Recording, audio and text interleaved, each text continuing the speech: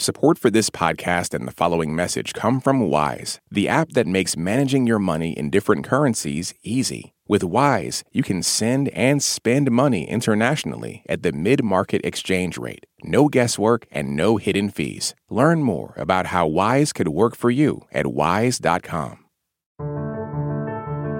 A look at the Russian paramilitary group recruiting prisoners to fight in Ukraine. This is the State of Ukraine from NPR News. Russia's invasion of Ukraine has exposed many shortcomings of the Russian military, from logistics to leadership to training. It has also given greater visibility to a supposedly private company that has advanced Russian interests around the world, the Wagner Group. To get a clearer picture of this organization, NPR's Steve Inskeep spoke to Andras Ratz. Even before Ukraine, we had considerable knowledge about how the Wagner Group operates, and their activities in Ukraine has enriched this knowledge considerably. Many of them have been taken to prisoners. There have been sizable amount of signal intelligence received and then publicized about how the Wagner Group functions. Ratz is a senior fellow with the German Council on Foreign Relations, and he studies the Wagner Group. The Wagner Group is formally a private military company operated by an ex-officer of Russia's intelligence services, Mr. Dmitry Utkin. They first saw action when Russia invaded Ukraine the first time in 2014. Thereafter, Wagner played a key role in Russia's war in Syria. They've been active in several African countries, advancing and fostering their Russian state interest, the interest of Russian state companies, and also of some Russian oligarchs. You said they are formally a private military contractor. In reality, are they something else? In reality, interestingly enough, the Russian law doesn't allow the existence of private military companies.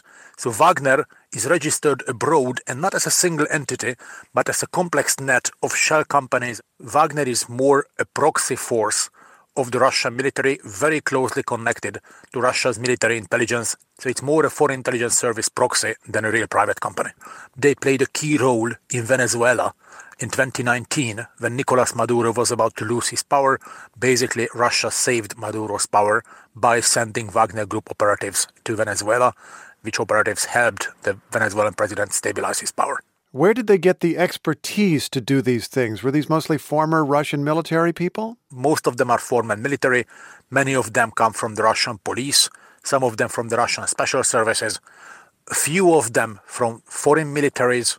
There have been Serbian Wagner operatives, there have been a few French among the ranks of the Wagner, but most of them are Russians, and most of them are former Russian military, but not exclusively. Were they good at what they did? When it comes to fighting in, let's say, in African theaters or in Ukraine in 2014, so fighting against not too well organized and not too well armed enemies, Wagner performed fairly well. However, since last year, when they have to fight in Ukraine against the well-equipped, well-trained, highly motivated Ukrainian regular army, their performance level, of course, drops a lot. What has their mission been in the last year in Ukraine once Russia accelerated its invasion there? In the beginning of the invasion, Wagner operatives were tasked to neutralize Ukrainian president and part of the Ukrainian government. They sent sabotage groups into Kiev aiming at taking out President Zelensky. They failed in this task. Most of these sabotage groups were destroyed by the Ukrainians. And since summer last year, Wagner has been engaged in high-intensity fighting in the eastern Ukrainian front line, primarily around Bakhmut. I wondered at the beginning of the war how it was that President Zelensky was able to survive, and you're telling me part of the reason was the Wagner Group was not good enough at their job. Ukrainians were better. And you said high-intensity fighting. That sounds like a very different thing than a commando raid or some creative operation. It indeed is different. And Wagner has not been performing so well in this high-intensity fighting like they performed in their previous tasks in other front lines, in other theaters. This is particularly because in order to do high-intensity fighting, Wagner didn't have the necessary numbers. So since last summer, Russia facilitated Wagner Group recruiting tens of thousands of Russian prison convicts, criminals who were recruited from prisons and being sent to fight in Ukraine. The deal the prisoners received that after a short time of fighting, they were promised to get an amnesty, so their crimes forgiven, and also some cash. And by these promises, tens of thousands of them were convinced, lured, persuaded in one way or another to join Wagner. In the end of last year, the rough numbers of the Wagner Group were like 10,000 professional mercenaries and around 40,000 ex-convicts. Out of these 40,000 ex-convicts, by now, 80% of them are either dead or seriously wounded. So these ex-convicts didn't perform well at all in the battlefield.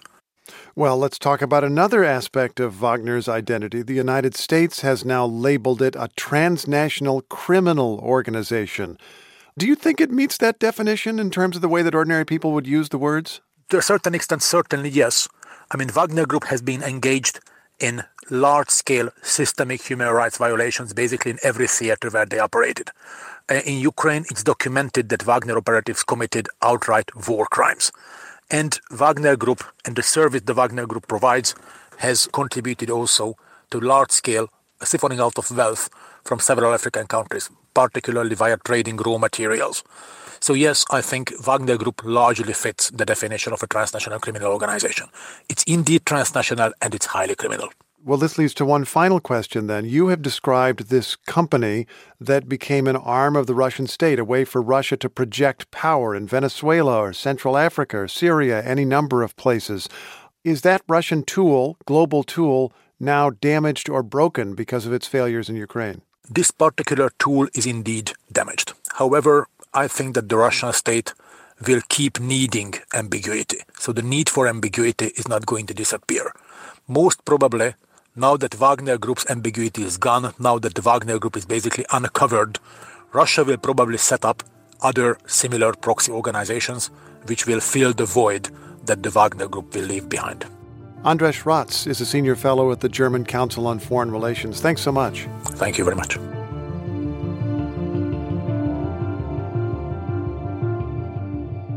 Thanks for listening to The State of Ukraine from NPR News. Please come back to this feed for more on the war and its impacts around the world. This message comes from NPR sponsor Shopify. Shopify is the global commerce platform that helps you sell at every stage of your business. From the launch your online shop stage to the first real-life store stage, all the way to the did we just hit 1 million orders stage, Shopify's there to help you grow. Sell without needing to code or design. Just bring your best ideas and Shopify will help you open up shop. Sign up for a $1 per month trial period at shopify.com/NPR. This message is brought to you by NPR sponsor Progressive Insurance. You call the shots on what's in your podcast queue. Now you can call them on your auto insurance too with the Name Your Price tool from Progressive. Tell Progressive how much you want to pay for car insurance, and they'll show you coverage options within your budget. Get your quote today at Progressive.com. Progressive Casualty Insurance Company and Affiliates. Price and coverage match limited by state law. Humans are kind of overrated. Over on Shortwave, a science podcast, we're only kind of kidding. We're bringing you the wondrous world of animal science to your daily life. From queer animal love stories to songbird memories, we're showing you how critter knowledge informs human science. Listen now to Shortwave, a podcast from NPR.